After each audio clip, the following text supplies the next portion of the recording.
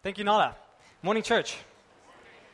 Wow, you guys are very keen today. I thought I was going to have to tease it out of you like when I did, but that was great. Thank you. I thought I was going to have to say something like, who's feeling tired this morning? Because it was like, oh. But I am going to ask it. Who's feeling tired this morning? You can be proud. Just be proud. I'm tired. Who feels like it's like halfway through August at the moment? Okay, that's quite a lot. Is that a majority? Kind of, we're saying, hey, listen. It's been 1 month. We're into 2018, and it's been quite hectic. We've been journeying through a series called Made for Fellowship for the past few weeks, and it's certainly kind of unearthed a lot of stuff and revealing a lot of stuff, which we're grateful for. If you are new here today, I welcome you. It's great to have you. Of course, we welcome everyone, but if you are new, we really, really love you, and we do encourage you to fill out a welcome card. And if you are an unbeliever or somebody who's just searching, saying, hey, I've heard about this church, I want to see what's going on, we welcome you as well, because all are welcome here at Rooted Fellowship. So dumelang, liamachetswe, momochai, tsianamogele at Rooted Fellowship, welkom by ons kerk, and welcome to church. On is on Japanese, don't worry about it. He's doing Japanese, so I'll get there eventually. So where have we been? We are tired, but where have we been for the past 2 weeks? We've sought to answer two questions. And those two questions, I'll remind you, are we made for fellowship? Are we made for fellowship? And then secondly, are we made for this fellowship? For rooted fellowship? Are we made for rooted fellowship? And so we've sought to answer those questions for the past 2 weeks. We're going to build on that as we go into today and finish this series. But just to recap, we saw 2 weeks ago that being part of a gospel-centered community does a number of things. It kind of stirs up and reveals the weight, the sins, the things we want to hide in our lives. It has a way of bringing it to the surface. And then as we get together in community, it has a way of pointing us to Jesus Christ, our ultimate example of strength and love. And then last week we saw how celebrating the Lord's Supper, the love feast, communion, does two things. So when we gather here and celebrate communion, that does two things. That act does two things. It points non-believers to the saving grace of our Lord Jesus Christ, and it reminds us as believers that there is an open invitation, an open table, not just for us in our individual capacity, but for all believers to come and enjoy fellowship with God. Now, I work for a Christian seminary, which is a funny way of saying a Christian university. And so a couple of weeks ago, I was marking some papers, and I came across my colleague who was also marking, and he posted something on social media. And I think a lot of students will be able to relate to this. He said, and you can finish the sentence for me, doing lots of marking, dear students, if you like it, then you should have put a ring on it. Okay, but not in an academic sphere. In an academic sphere, it's if you like it, then you should have put a citation on it. Okay, so can we understand? Do you get that, like a reference? Okay, so I liked what One said for the past 2 weeks, and so that's what he said. And so I think that's what you said. I tried, it's amazing. And so I would have to say that was O Makhatle 2018. Okay, so that's the citation for One. If you've got a problem with that, come chat to us afterwards, and maybe I can tighten up my referencing skills. I know it's an important one. So that's where we've been. We know where we are. That's where we've been. But where are we going today? Why community? Yes, we've sought to answer, are we made for fellowship? Are we made for this fellowship? But actually, at the end of the day, why community? Why community? Because you may be like, you know what, Jono? I'm killing it. 4:30 every morning, I'm up on Ferry Glen Hill, and I'm praying, and I'm confessing all the time, and I'm being reconciled to God, and so actually, I'm kind of handling this on my own pretty well. So why community? Or maybe you're saying today, you know what? I know that maybe I am made for community, but man, I've been burned way too many times. I've opened myself up and just been let down over and over and over again. Because let's be honest, common unity, community, is messy, right? Is that an amen? So why common unity? Why should we be unified around something that relates to all of us? And for that, we're going to come today to read out of the Gospel of John. But before we read out of this beautiful Word of God, I'm going to come before the Lord in prayer. And as Honest says, I'm going to pray for you. I ask that you would pray for me during this time. Let's bow our heads. Holy, living Father God, we thank you for this time. We thank you for your church. We thank you that we can come sing your praises, worship you, Lord God, above everything. That we can come and listen to your word. I pray for this time now, Lord God. I pray that you would open our eyes, open our ears, open our hearts, open our minds to you, to your message, what you would have us hear today, this morning, Lord God. Lord, I pray that as I deliver this message, I pray, Lord, that it would be of you, that it would be only you, Lord God. Lord, I pray against any distractions, things that we may be thinking about from this past week, things that we may be thinking about as we go into this future week. I pray, Lord, that you would remove those distractions, that we would only know you, see you, and hear you. May the words of my mouth and the meditations of our hearts be acceptable in your sight, O Lord, our strength and our Redeemer. In Jesus' name we pray. Amen. Okay. So, we're going to come to the Gospel of John. Before we dive into our exact text today, I'm just going to give you a bit of a contextual catch-up. You know me, I love it. So who was John? Who wrote the Gospel of John? Well, John was a disciple who was referred to as Jesus' inner circle. Jesus had kind of his inner circle. He had his 12. He loved them all. He loves us all. But he had his 12 disciples. And in the inner circle was James, John, and Peter. And so John was one of these inner circle disciples. One disciple who was really close to Jesus. And in fact, in the Gospel of John, it says that he was reclining next to Jesus at the Last Supper. So John was really, really close with Jesus. But the reason why John writes can be found, it's not going to be our text for today, but it can be found in John chapter 20, verse 31. John writes this gospel with a purpose. And the purpose can be found in John 20, verse 31. So if you can, it's going to come up on the screen if you can read along with me. It says, "But these are written," in other words, the account that has been written, "so that you may believe that Jesus is the Christ, the Son of God, and that by believing you may have life in his name." John writes with a purpose. He writes with the intention of light and life. Light and life. Light, revelation around who Jesus was, what he did, so that as we read that, we may believe in who Jesus was, in the Son of God, and the fact that only he could provide salvation for us. So John writes with the purpose of light and life, revelation and salvation. That's why John is writing. And in the prologue of John in chapter 1, he sets the scene for us. It says this, John 1, 1-4. "In the beginning was the Word, and the Word was with God." He's talking about Jesus now. "And the Word was God. He was in the beginning with God. All things were made through him." Everything was made through Jesus, "and without him was not anything made that was made." Everything in the Holy Trinity was made, God, Father, Son, and Holy Spirit. "In him was life, and the life was the light of men." So at the beginning of time, Jesus was in this heavenly community, this deep, amazing community with the Holy Spirit and God, the triune God. They were in this amazing community. Jesus was there. So in the beginning, Genesis 1 verse 3, when it says, God said, "Let there be light," Jesus was there. Jesus was there. But isn't it interesting? Because John shows us that Jesus, although in this perfect heavenly community, he leaves that heavenly community, lays his life down to dwell amongst us in an earthly community.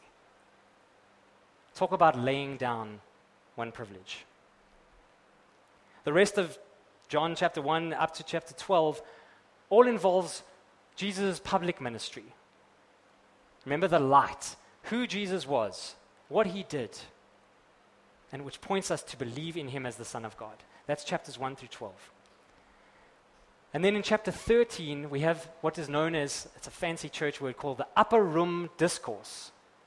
4 chapters, Upper Room Discourse, in which John zones in on what Jesus did and said at the Last Supper in the upper room.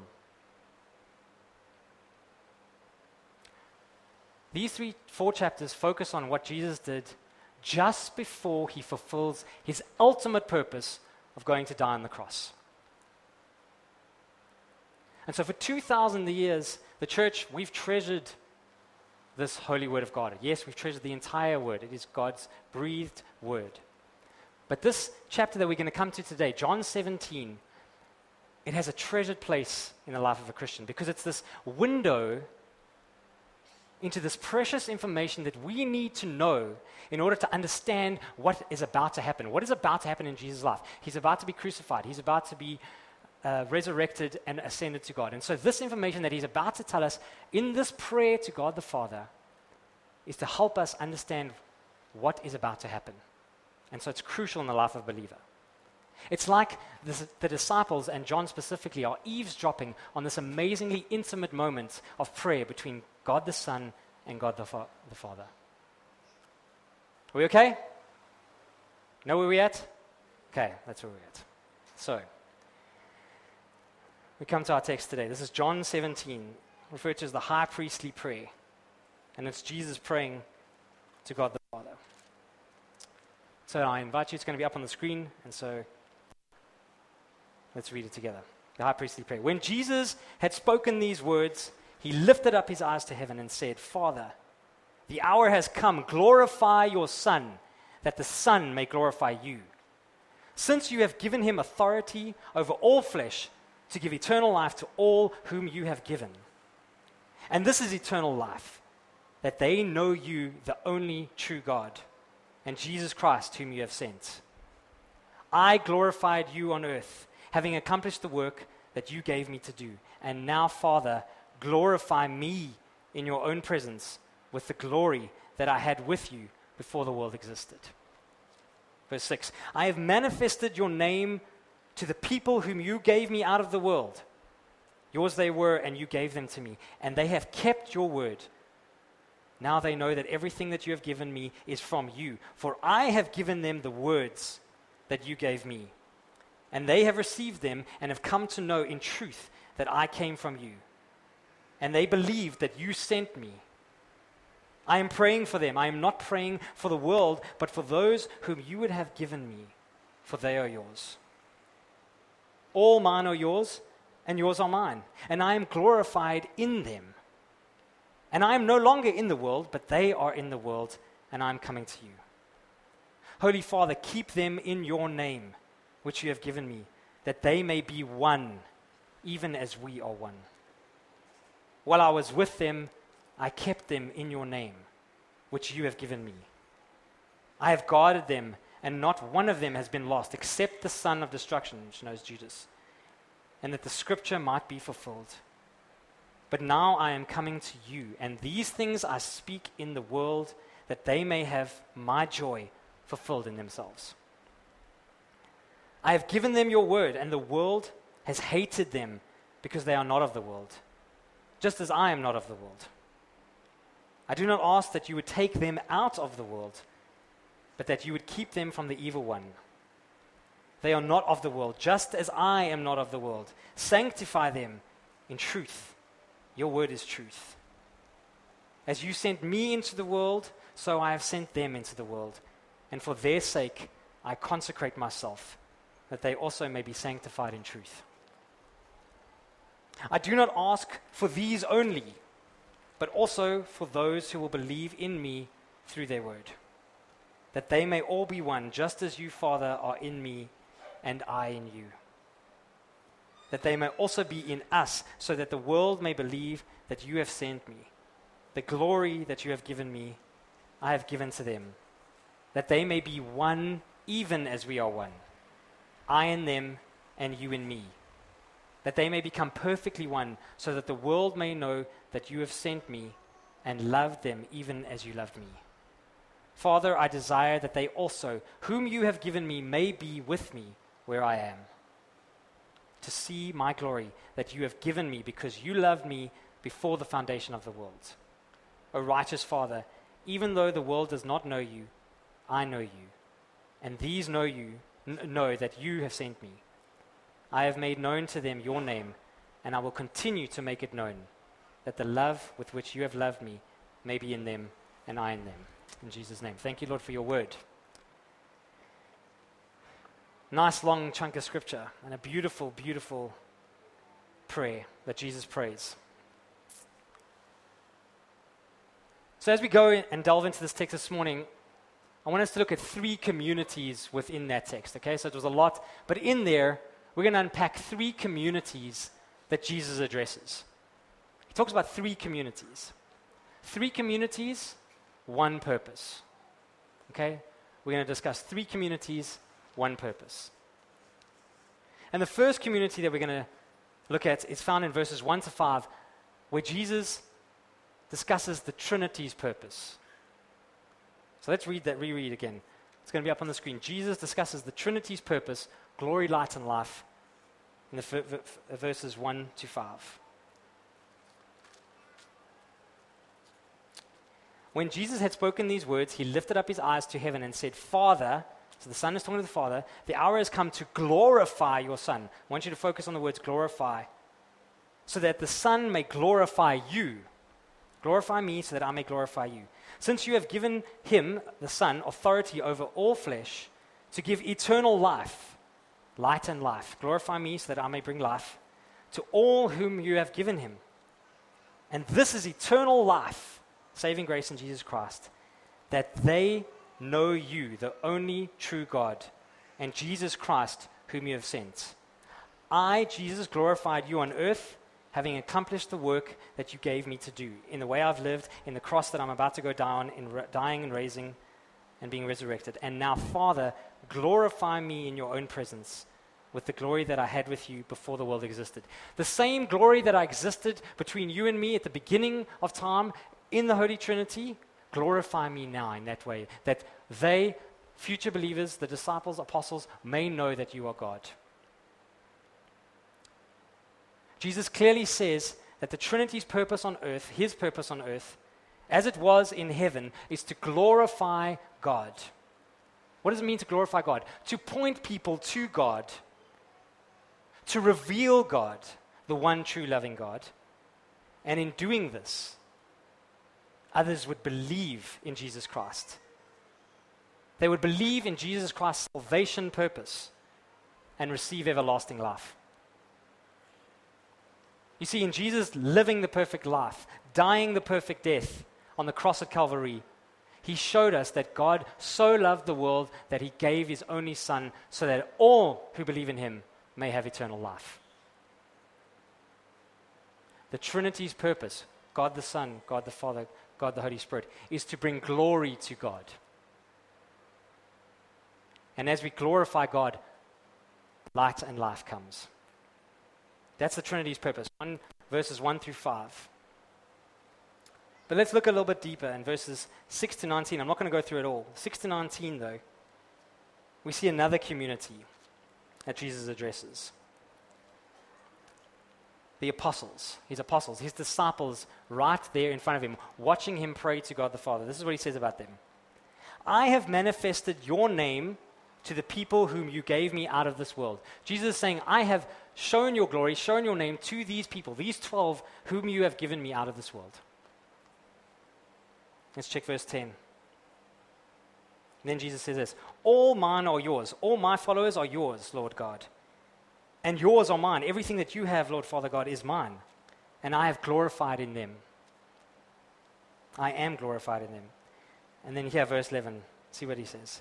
And I am no longer in the world. Jesus talking about in the future, after he's ascended. But they, his 12 apostles or 11 apostles, are in the world.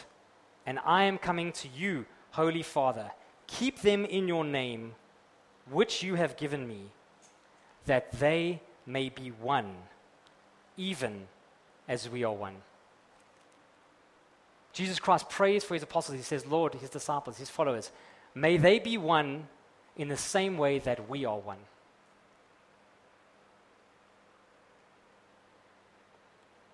Why does he do this? Because you see, when Jesus ascended into heaven, God's glory plan was handed over. The baton was handed over to his disciples. And he said, you are now my glory plan. You are God's glory plan to bring light and life to this world. You are the vehicle which God will use to bring light and life to this world. Now, I consulted some specialists on what would be the best vehicle that you could drive if you wanted to get to the four corners of the world, okay? So I don't know, do we have any suggestions? Anyone like a really vehicle, like a big 4x4 fan? Okay, so apparently I did a bit of research. We've got Toyota Land Cruisers, we've got Hummers, we've got Jeeps. Anyone vote for those? Not really. But we do have an ardent Land Rover fan here. So I was like, do you have Land Rover fans? So I went with a Land Rover Defender. We can bring that up. Okay, so if you want to get to the four corners of the world, this is what you're going to need to do it. Okay, this is going to be the vehicle which you're going to need to get to. Okay. Now that's great. We can have a vehicle. That is fantastic. This can be the vehicle that we have. But unfortunately, the vehicle can come in very different many ways. Okay? So this is the vehicle we need to get this message to the four corners of the world. But what happens if the vehicle looked like this? Is that going to be effective? You see, Jesus prays for the unity of his apostles and disciples.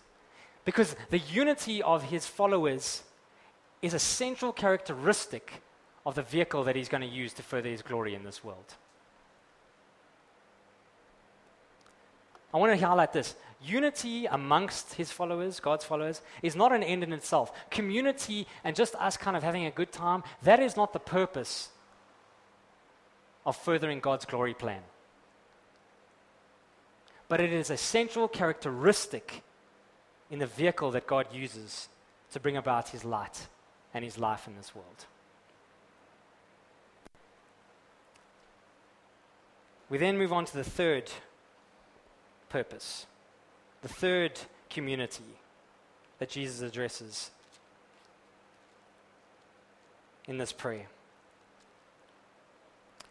Verses 20 to 26. Because we know that those 11, 12 apostles, they died. They were persecuted heavily. And all but one was actually killed in the name of the faith. John, our gospel writer, was spared, even though he was exiled. So what is God's future glory plan? What is his current glory plan after those followers? Who's going to be bringing light and life to the world that we live in now? Who's going to be pointing people to Jesus? How are we going to be pointing people to Jesus? Well, for that, we turn to verses 20 and 21 specifically. Read with me. It's going to be up on the screen. This is now Jesus praying for you and for me, deeply encouraging, praying for us. Jesus says, I do not ask for these only. In other words, I'm not just praying for my immediate followers in that room with him at that moment, but also for those who will believe in me through their word.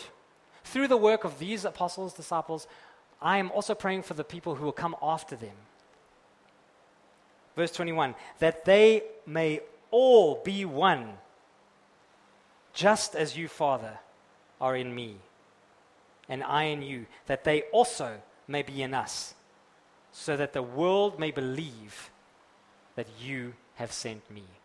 That they may be one, so that the world may believe that you have sent me, so that the world may believe that Jesus Christ is Lord. Jesus prays for us, the church, for me, for you. He prays that we may be one, so that God may be glorified, Jesus may be revealed as the Lord and Savior, and that many people in our unity and oneness may have everlasting life. that many people would have communion with God, fellowship with God, and fellowship with one another. And in doing that, they would experience eternal life, a foretaste of heaven. Jesus prays for his final glory plan. And just like it was with the apostles, the disciples, followers of God, a central component to the vehicle that God uses to further out his glory, to give light and life in this world, so we need to be unified. You may say, hey, I kind of know that, right? We've been hearing that through church, maybe if you've been coming to church for a couple of years, and that's kind of what we've been covering for the past few weeks. So Root of Fellowship, I'll ask us this question this morning. Are we as people made for fellowship? I think we've seen that we are. Over the past 2 weeks, psychology will tell you, science will tell you, we are, as human beings, made for fellowship. In fact, we may even take that further and say, you know what, even as Christians, we know that we are made for fellowship. Certainly, yes. We'd answer yes, of course, we know we're made for fellowship. But how badly do we want the world awakened to the glory, light, life, and wonder of God and his transcultural church? How badly do we want the world awakened to the glory, light, life, and wonder of God and his transcultural church? You go onto our website, that's something that makes us Root of Fellowship. We want to see the world awaken to the wonder of God and his transcultural church. And we'd say, amen, yes, we want that. So how are we to do that? Well, we need to be properly unified. You say, Jono, what's that? What's properly unified? I suppose it would be the equivalent of saying, hey, listen, we need to be like, put on our Adidas sneakers and say, we're all in. It's time to be all in.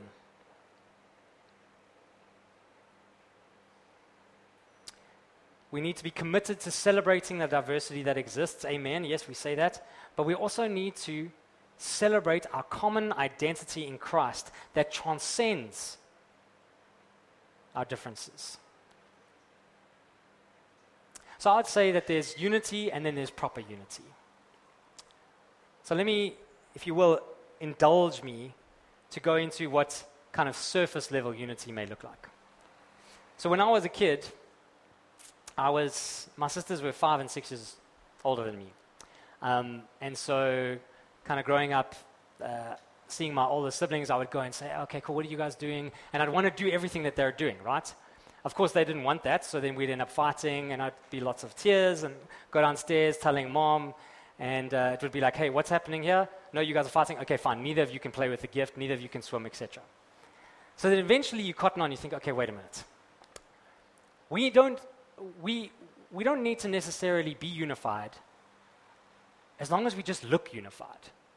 So what would happen is my parents would go out, we'd be fighting, what have you, and then my parents would come home, and we'd be sickly sweet to one another. Oh, how much can I get you a cup of tea? How can I help you? And then my parents would look at us and say, what's happening here? This doesn't seem right. This isn't real. What's going on here?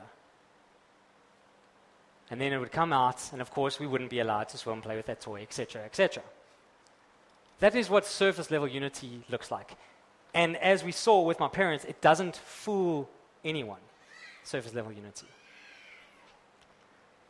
But that's kind of on a personal level. So let's bring it to a church context. Let's get real.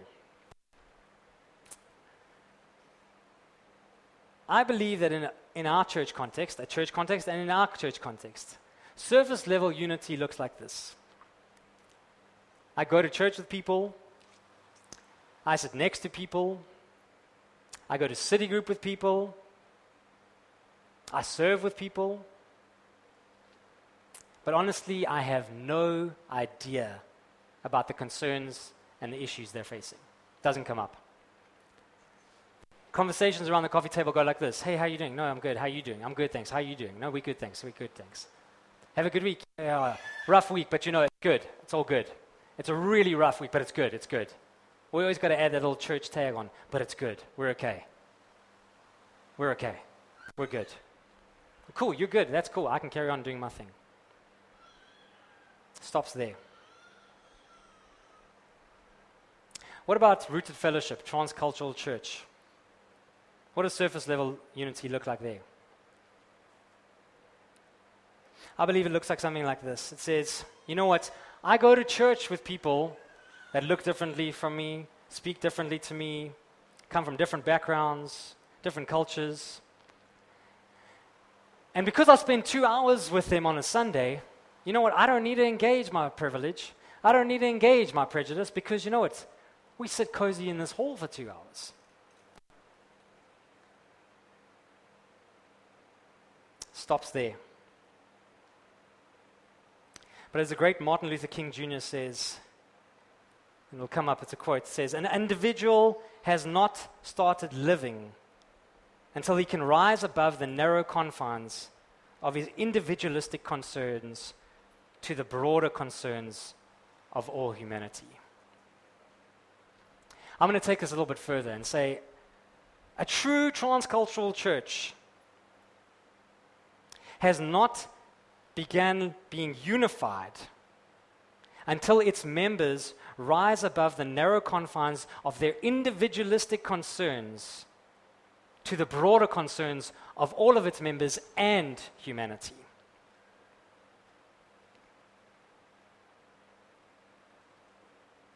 We can take it even further. I was kind of rocked by this, doing a bit of research. There's a theologian, Bruce Waltke, who did a study on Proverbs. And he says this, that in the Proverbs, when it speaks about the righteous, it says that the righteous are those who disadvantage themselves to advantage their community. Righteous are those who disadvantage themselves to the advancement of their community. And get this, this really rocked me. The wicked are those who advantage themselves to the disadvantage of the community. When I read that, I thought to myself, man, those extra 5 minutes that I'd really like to sleep in when I'm playing in band, I don't know if I should take those 5 minutes anymore.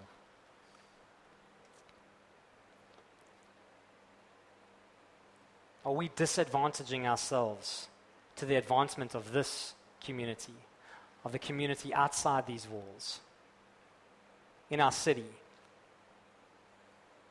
in our province, in our nation, in our continent, on this world? Are we acting righteously and disadvantaging ourselves? Because if we are looking to the light and life of the Lord Jesus Christ, that is exactly what he did for me and for you. You see, Jesus calls his church, he calls us to a whole another level of unity. He calls us to unity that doesn't just allow One to come into your living room and put up his feet on your coffee table. Not just that. He calls us to a unity that says, you know, One, actually there's this cupboard in the bedroom, kind of under my bed, where I put all my trash. Will you come help me clean that out as well? It invites our city groups, our friends, our D groups, our accountability groups to know exactly what we've got in that box that we're hiding away. And it says, you know what, will you come with me to take me and take this box to the dump so that I may be rid of it once and for all? Jesus calls us to a unity that opens up and gets vulnerable. Now, our questions of the day are generally intentional.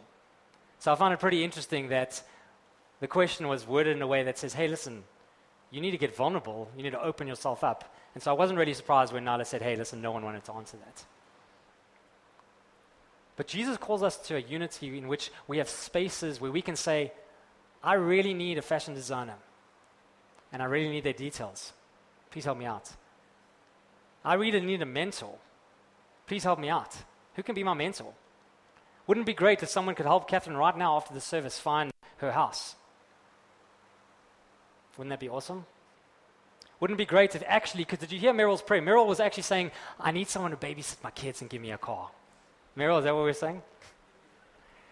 But we kind of coat it up and say, no, I need a logistics specialist who's going to kind of help me. And so it's not really going to, I'm not really being vulnerable here. We need to be in places where we can be vulnerable with one another. When we come to the common room and say, I am so messed up, I am so broken, you thought I was killing it at my job, I'm unemployed, you thought I was killing it in my marriage, actually things are falling apart, you thought this was good, my family and I haven't spoken in years.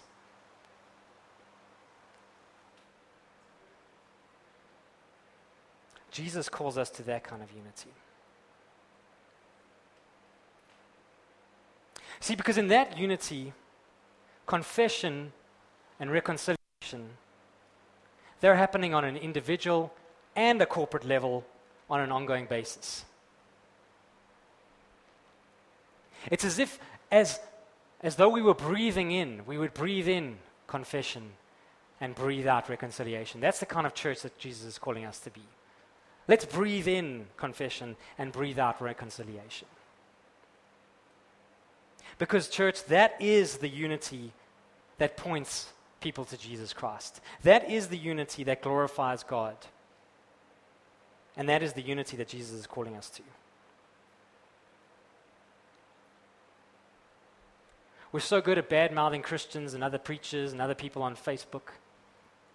And it says to the world, Christians, what denomination are you guys? Oh, yeah, you hate these guys, you hate them. Yeah, I don't want to be part of that. There's so much division in your camps. What camp are you? You guys are trying to be transcultural. Man, how many more divisions are there?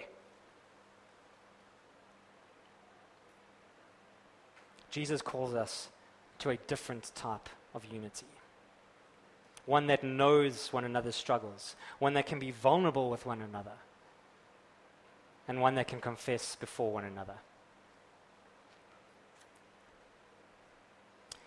We went through 1 Corinthians 11 last week on the Lord's Supper. And Paul's instructions to the Corinthians were, before you come to the table, before you come and celebrate the love feast, communion, before you come, ensure that you have confessed and been reconciled to God and to one another. Tim Keller writes that we begin to see the beauty in things when they are rightly related to one another. When they are rightly related to one another. And so that's why the marble arch is more beautiful than rocks in the field. That's why love is more beautiful than hate.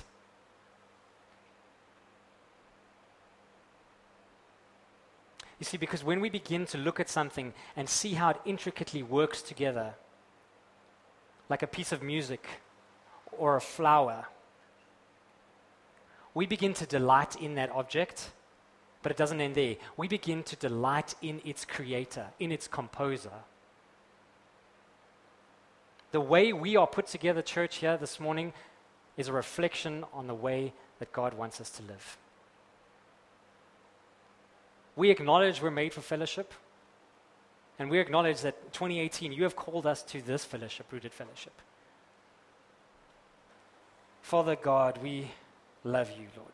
Thank you, Holy Father, Holy Spirit, Son of God, Jesus Christ, that you came into this world and redeemed us, Lord. We thank you for the glory that exists between you, Lord God, in the Holy Trinity. We thank you, Lord, that you began your glory plan at the beginning of time. Lord, thank you that you chose it fit to involve us in your glory plan. Thank you for your church, Lord, which you used to point people to Jesus, to point people to a saving knowledge of their Lord and Savior. Lord, I want to pray for for us this morning as a church, Lord. I pray that we would be a confessing and reconciling community, Lord God. I pray, Lord, that we would be unified in a way that you called us to be unified, and not just merely unified on the surface level, Lord God. Lord, I pray for those in our midst who maybe don't know you, Lord God. I pray that as we come to the table this morning, Lord God, that many would examine their hearts. And if they're not believers, Lord, that they would just take this time to search their hearts and seek you, Lord God. Lord, I pray for the believers in our midst who would go to your table. I pray, Lord, that in that moment we would be confessing and reconciling with you, Lord God. That you would unite us as we meet in city groups and as informal groups, Lord God, that everyone would feel welcome and at home today. I pray for the depth of our conversations as we leave this place. I pray for our ministries as we go from this place, Lord God. In this time, inspire us, fill us.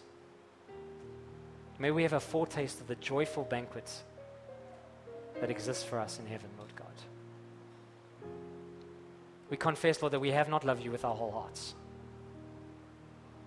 We confess that we have not loved one another, Lord, the way that you would want us to.